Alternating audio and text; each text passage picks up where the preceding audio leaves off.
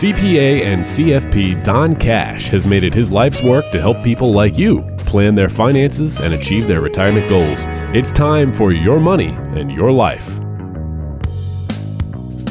Hey everybody, welcome into the podcast. It's time for Your Money and Your Life with Don Cash and myself to talk about 3 conversations to have about money over the holidays. So we're going to get into that chat with Don this week here on the program. As always, don't forget to subscribe to us. If you have not done so, consider doing so on Apple, Google, or Spotify. Type in Your Money or Your Life in the search box, or find all the information you need at doncashpodcast.com. And we're only about a week away, maybe even less by the time we get this out of here from Christmas. So, Don, you got your shopping all done? Mark, I admit I am a really terrible last-minute shopper. You're going to pay for it when you go to the stores. I'm one of those guys. My wife is the best. I mean, she starts early and she gets right on it. But, really, I have no excuse. I really only need to shop for Kathy and my brother and sister. I mean, he does all the rest. Well, that's good. That's always nice to have that going on. So you just have to get a couple things then, sounds like. Yeah, not too much. Just did a couple things for her and my siblings. And how about yourself? Yeah, I'm good. I'm done. I'm all set and ready to roll. So I took care. Yeah, I got it knocked out, man. I'm good in that department. You got any holiday plans? Well, Christmas is always at our house with the family, kind of like Thanksgiving, right? Right. Same. Day is spent with, you had mentioned Thanksgiving, putting your eating pants on, right? Right. Basically the same, right? Yeah. Same here. Day spent with food and family, watching sports. It's actually on a Monday this year, so not as much sports on. Christmas Eve, there'll be a lot of sports on. It's on a Sunday. Mm-hmm. But watching a lot of movies, Christmas movies, stuff like that. Yeah, good. And speaking of Christmas and holiday gatherings, let's talk about the 3 conversations to have about money over the holidays. And this can kind of be a sensitive subject, but certainly worth exploring, I think, right? Yeah, absolutely. I mean, what got me thinking about this is an article in a recent Morningstar publication, Mark, and a podcast from one of my colleagues in Nashville, Paul Winkler, who puts on a great radio show and a podcast. And I also had a meeting this week with a client and his attorney at the attorney's office to update legal documents like the will, power of attorney, living will, and healthcare authorization forms, things like that. Mm-hmm. It was really eye-opening, some of the stuff that came up. So I think overall, when it gets to family gatherings and money conversations over the holidays, I think it's just a good idea to step back and appreciate time we have with loved ones, right? I mean, if the past 3 years has taught us anything, it's that life is short and things can really change on a dime. Yeah, absolutely. That's definitely a great point. So we want to make sure that we're, we're all kind of hopefully hanging around one another a little bit. So it's a good time, right? To just sit down and maybe broach some subjects. Yeah, no doubt. I mean, and money is something that can be sensitive, right? As you mentioned. Of course. Yep. And as we open up these money conversations, I think we need to be sure that we're approaching it with, I guess, sort of a gentle, non-judgmental spirit and a mindset of trying to help people.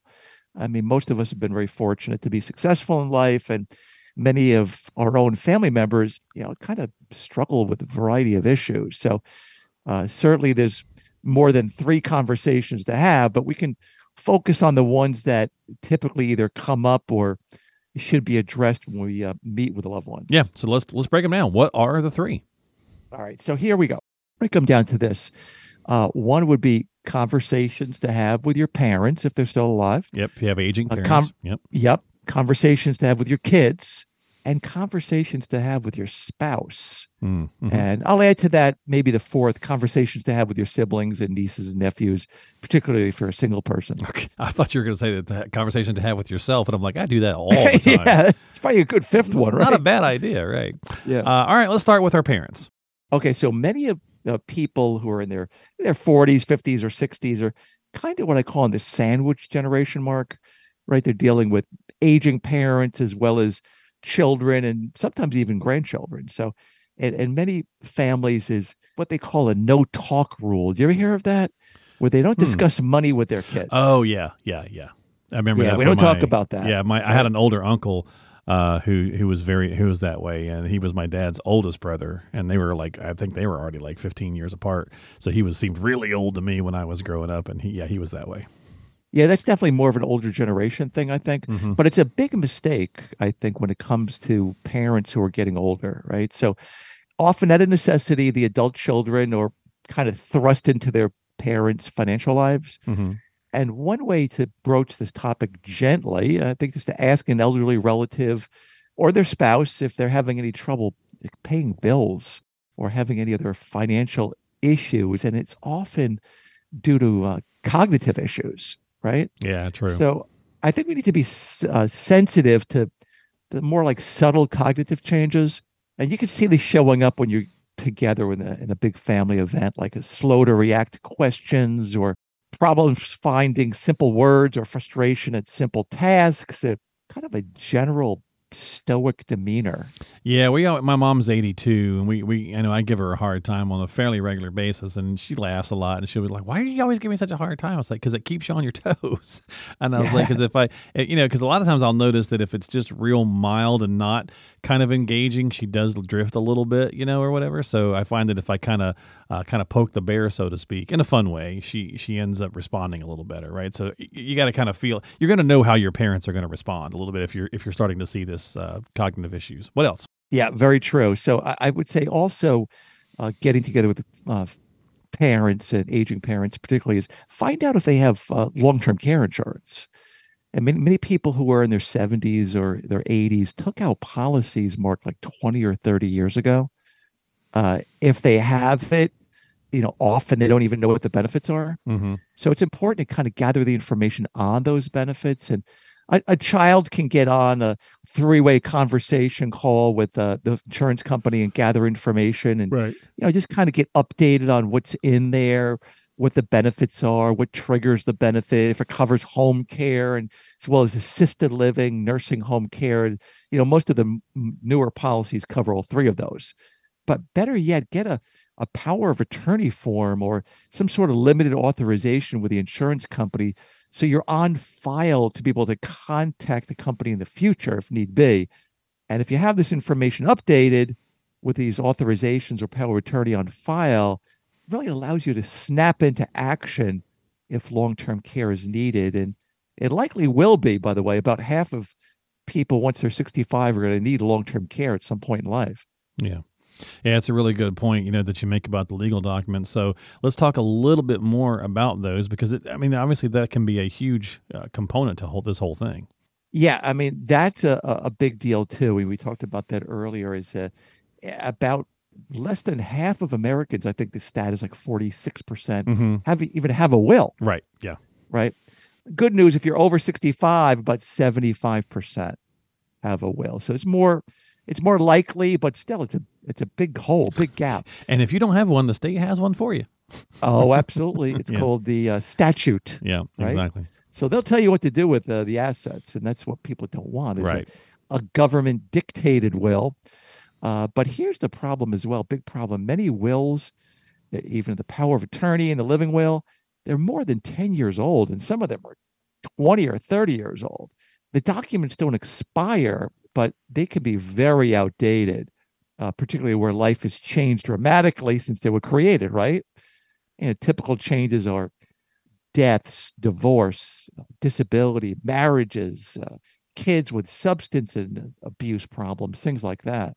Yeah, and I was taught, Don, to use, when you're talking about like updating, even just updating documents, right? Using like the death, divorce, disability, that's kind of the D's are good reminders to like make sure that you've checked their beneficiary designations, things of that nature, if you get a divorce in the family or something like that, because it just kind of keeps you reminded to update those various documents that you just talked about.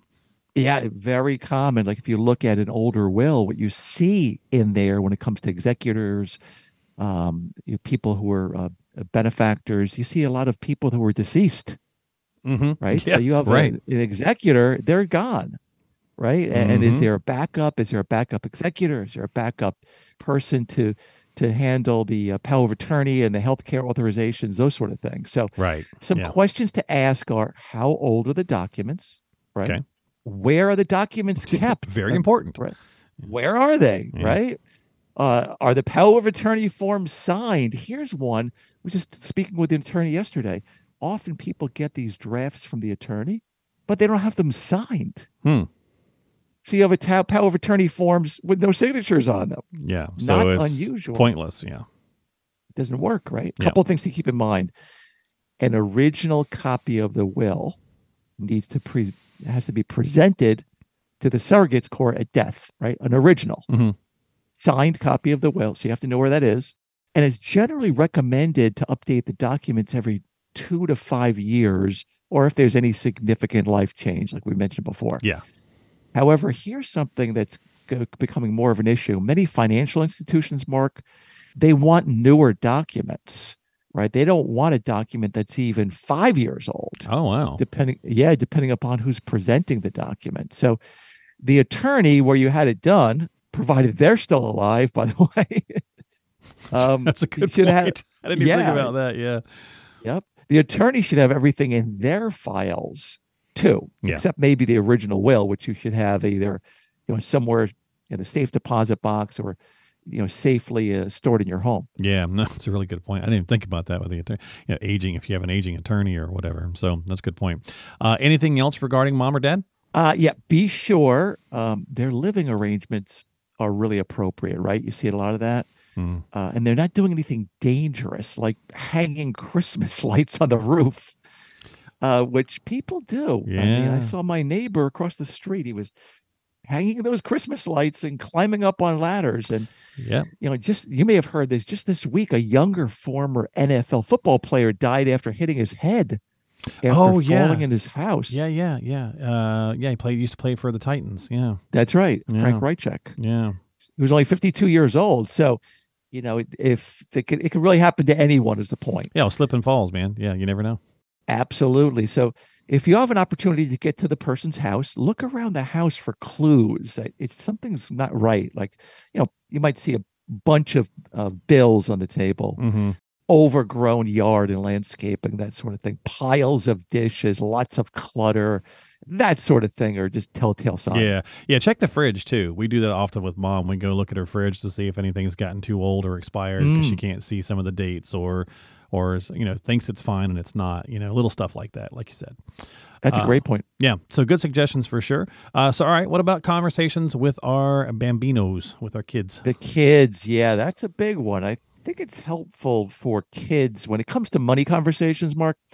It's a good idea, in general, for your kids to have some general sense of your finances. I mean, they can kind of tell by how they grew up, right? Right. But they don't have to know everything. But it's good for them to know some basics like tax issues, how that works with assets they might inherit, like the house, the savings and the retirement accounts, because they operate completely differently. Like we talk about inherited IRAs and things like that. Yeah. They have different tax characteristics. Right.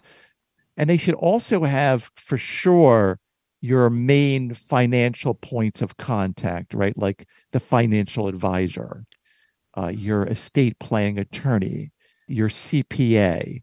And a big question is, from the standpoint of their lives is, are they taking the right steps for their own financial future, right? Very true. I mean, as many parents can attest, it can be kind of difficult to encourage, teens, young adults to do the right thing without sounding like you're giving them a lecture. You mean they don't listen to us? No way. Right. They love the lecture, right? That's where they start avoiding. Even when it's not a lecture and you're just trying to be cool and talk to them, they're like, you can just see them and you're like, I'm getting nowhere with you.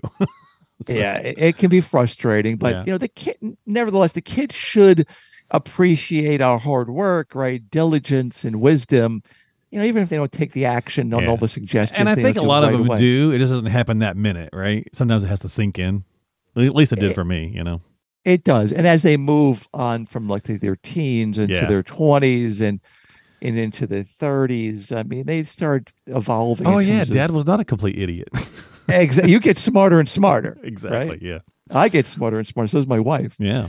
But for a young adult just getting started in a career, here's some basic things that need to be put in place right away, right? Among them are this: make sure that they have, good car insurance, right? Health insurance.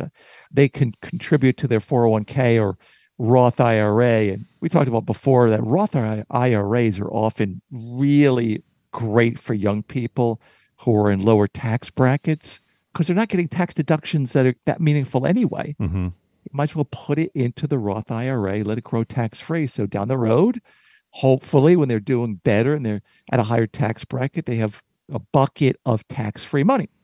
Right. Basic thing, set up an emergency fund, right? 6 months, 3 months minimum of emergency money. And there are great podcasts I find right now that a lot of young people are attracted to on the internet. One that my kids listen to is this guy that does something called Financial Audit. His name is Caleb Hammer. Have you ever heard of it? No, I haven't heard of that, but we can certainly put a link up to it. So Yeah. Let's do that. It's kind of designed for kids or younger folks. It is. He comes into the studio and they show him their bank statements and their spending, and he kind of tears them up a little bit. Gotcha. About, what is this? What is that? What are you spending money here on? What is this for? That kind of thing. Yeah. No, that's cool. How much debt do you have? Why is there a balance in your credit card? Good things. But the point is, he's a young guy. Right. Right. He's 27, 28. So it's a peer. Right. For sure. We'll throw up a link to that. But, yeah, definitely. Here's also an often overlooked item for young people, getting back to some of the legal documents. Anyone over 18 really should have a power of attorney, living will, and healthcare authorization. So think of it this way. If your 18-year-old kid or grandchild goes off to college and needs medical care, or you need to get information from the college, you're shut out once they're over 18 and they're not a minor. So yeah, it's big time. Yeah, get that form done. I've experienced it. Many people have, where they just need that information and they say, well, I'm sorry, we can't share that with you. They're an adult. Yep.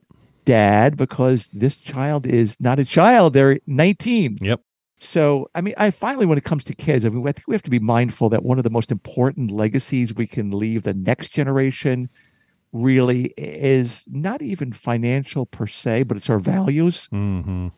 It's the things that many of us take for granted, like, faith, family, and friends-focused issues, delayed gratification, perseverance, self-sacrifice, being other-centered, and these things are really sometimes not high on the list in today's culture, Mark, except maybe being focused on what their friends think. Yeah, no, that's a great point. And I think a lot of that stuff, too, our conversation a minute ago, starts to seep in over time. My daughter's 26 now, and 16 to 26, I've seen a lot more of that stuff seep into her brain than she was accepting at 16, right? So definitely, I think it's a great idea is to make sure that you're being mindful about those values that you guys portray, or that you emit to your children as well. What about the last conversation, the one with our honey bunnies? Yeah, that's the most sensitive among them all, I think. But getting back to the one with the kids, you're right that when it comes to values, I've heard it said that they're more often caught than taught. Oh, I like that. Yeah. They kind of catch what we're up to and what we're doing to see if, we're kind of walking the walk and talking the talk. Mm-hmm.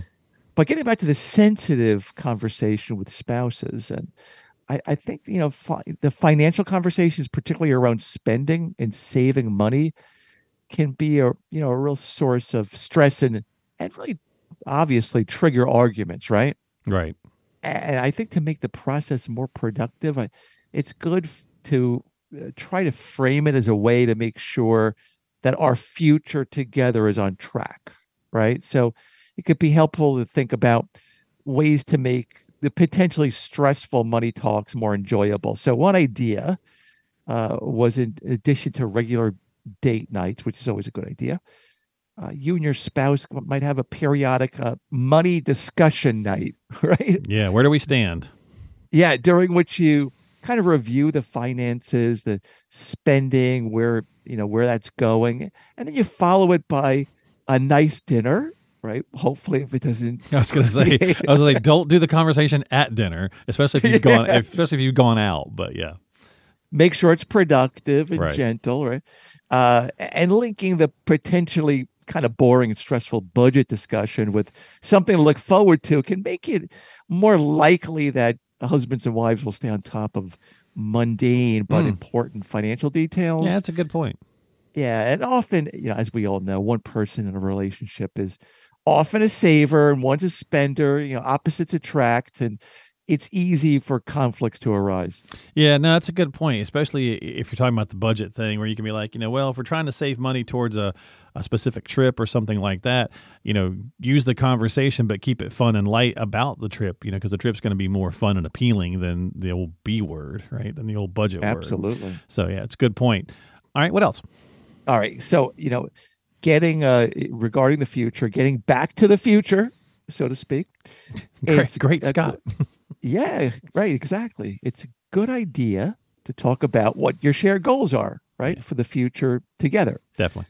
So a regular date night can also spur discussions about like longer term goals. My wife and I, when we go out, we often talk about where we want to live in the future when the kids grow up. It's always a fun conversation, right? Thinking about where if it's just the home you're in is the forever home or not, right? Or if you're going to live someplace else. Yeah. So, especially in the years leading up to retirement, it's helpful to have a series of discussions about, what each of you would like to envision for the next part of life, and hopefully are on the same page, and what each person's ideal day would look like, and how much time each of you would spend together when they're no longer working outside the home. That could also be a sensitive thing, right? Oh, big time. Yeah. Oh, right. Yeah. And I think that a lot of people have learned that over the past couple of years. Yeah. I mean, if nothing else, COVID taught that a little bit. If you were stuck at home for a little while and it's like, oh, this is what retirement might be like when we're around each other every day. So, yeah, very much so, right? It's kind of like a little glimpse into retirement. So, and also, where does each person want to live? In the same geographic location as during the years when kids were growing up and you're working, or somewhere new and different? Yeah. And sometimes, people choose to be a snowbird, right? Mm-hmm. They're like, they might think I'm going to be going to Florida, but man, it's so hot for those 4 months. Right. So I heard a friend of mine saying people move to Florida. They don't move back to New Jersey. They call them halfbacks. Ah. They move back to Georgia or North Carolina, South Carolina. Gotcha.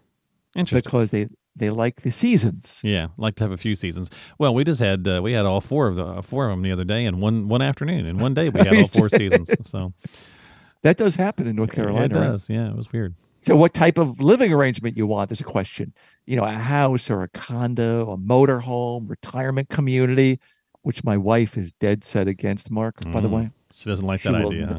No, she's like, no, we will never live in a gated retirement community. Okay. But, things change. This is down the road. Sure. And you have to think about what's best for the next phase of life. And, I have a client retiring next month, bought one of those big RVs. My buddy's been doing it for a couple of years now. Yep. So, yep. He's probably been traveling around the country, right? He has. Yep. And he retired early because of the military. So he's been loving it. Yeah. Well, they're at that, late 50s, early 60s age. So they got the RV and they're like, hey, we're just going to jump in there and see where it takes us. Right. And, we'll see. I mean, we don't have that schedule. We don't have to travel for meetings anymore. So total freedom for them. And we'll see how it goes. But, as with any money discussion, Mark, it's possible that, the two partners may not have the exact same vision for the future and life and the goals, but continued discussions and a commitment to understanding each other and why each person really wants or what they want, really, I think help to clarify the picture of what a shared future is going to look like. And what we said earlier is that it's important to have the right heart attitude when addressing these topics. When I find when people feel uncomfortable, they either withdraw, right? Don't say anything. Mm-hmm. Or they become hostile and angry, and then nothing good happens. No, for sure. I mean, that's great points. And you want to make sure that your holiday festivities are staying light and fun and stuff. But it's also, again, a good time to really talk about some important issues when everybody's together, especially if you have aging parents on that side of things. So, all right. Well, we've spent some time talking about those various topics, and we talked about spending time this year watching movies. So let's talk Christmas movies, Don. Let's wrap it up here. What do you think? You got like a rundown list for us? I do, Mark. Since I knew that this was coming up, this question, I kind of put together a top 10 list. Okay. We'll see how it matches up with yours, right? Number 10, animated it's more of it's a short, like a TV movie, right? The classic. Rudolph the Red-Nosed Reindeer or Frosty. They're kind of neck and neck. You could kind of slash and put them both together since they're only like 20 minutes long. Yeah, and I'll put them along with Charlie Brown Christmas. Okay. That's a great one. My kids love that one. Yeah. Here's an oldie. I'm not sure if you've seen this one. White Christmas with Bing Crosby and Danny Kaye. Every single time that she's putting up the Christmas tree, that's on. So, yep. It kind of reminds me of another one, Christmas in Connecticut, but that didn't make the list. Okay. Right. Number 7, Home Alone. Mm-hmm. That's pretty classic, right? Oh, yeah, for sure. Not that old, probably, 30 years old. Yeah. Here's an oldie, Miracle on 34th Street. Well, I'll say which one? Is the one from the 90s or the one from like way back? Oh, the 1940s version. Okay. Yeah, with Natalie Wood. Yeah, that was who was gotcha. it. Yeah. Number 5 is a relatively new one. There's 3 of them. The Santa Claus movies. Well, actually, it's kind of almost 30 years old too, but yeah. Is it really? Yeah, like the early 2000s, late 90s, I think. So, I think the original one and the second one great. The third one was a bomb. Like most third ones were. Yeah, but the first one's really good. Yeah. Here's a favorite of my household: Elf. The kids like it. Yeah, kids love Elf. Here's another one kids like. It's on constantly now. 24 hours. Story. I was like, I knew it. 24 hours of A Christmas Story on TBS. It's like I think I know every word of that one. Yeah. Classic. There's been many of these too. This goes back to the 19th century. A Christmas Carol. Okay. I think the original movie was basically 80 years ago. Gotcha. And number 1 actually is It's a Wonderful Life. Oh yeah, of course. That's like super classic, right? You could put that one or White Christmas. They could be number 1 on many people's list. I think that's my wife's number 1 favorite movie, no matter Christmas or otherwise, of all time. Gotcha. Good list. I like it. Very good stuff. I would probably, just because I'm weird like that, I've got to swap out the guy thing, and I've got to put. I probably take Elf off because nobody in our house really cared for it, and I had to put Scrooged on. Bill Murray. It actually has a great message by the end of it, right? I mean, it's funny along the way, but then it has the good message. So I might swap that out. But other than that, that's pretty good. I'm pretty much right there with you. All right. That sounds like we're on the same page. And I wonder how that matches up with top 10 for our listeners. I'm sure there's a crossover there, but people sure will have other. There's so many great Christmas movies, great Christmas songs. I mean, not everyone's going to have the same list. Yeah. And speaking of, we'll wrap it up with this. Did you see where Brenda Lee got back on number 1 with Rocking Around the Christmas Tree after like 60 years or something? So it was like the number 1. Is that true? Yeah, it was like the number 1 Christmas song. And this beat out the Mariah Carey song. Yay. The one that takes that over one annoys me. Yeah, it takes over every year. So yeah, Brenda Lee. The Brenda Lee song is my oldest daughter, Carly, her favorite Christmas song as a little kid. Well, there you go. Let her know it was number 1 again. So back after like 60 years or something like that. So cool stuff. All right. Well, let's wrap it up. So guys, if you need some help, you got some questions, reach out to Don as we're wrapping up here for the year. Well, we've got new episodes coming as always. We'll be back with new podcasts in January of 2024, which sounds so weird to say, 2024. But if you need some help, again, reach out to Don. He's always available for you to get in contact with. Get on the calendar, schedule some time at donaldcash.com. That's donaldcash.com. He is a CPA and a CFP, certified financial planner. So get yourself onto the calendar, have a conversation with him today. You can also call him at 800-664-1183. And don't forget to subscribe to us on Apple, Google, Spotify, whichever platform app you like to use. Just type in Your Money and Your Life, or again, find it all at his main website at donaldcash.com. My friend, have a great holiday, and you enjoy time with the family, and I'll see you real soon, like 2 weeks. You too. We wish everyone a great Christmas and an awesome New Year and holiday season. Absolutely. We'll catch you next time, folks, right here on Your Money and Your Life with Don Cash.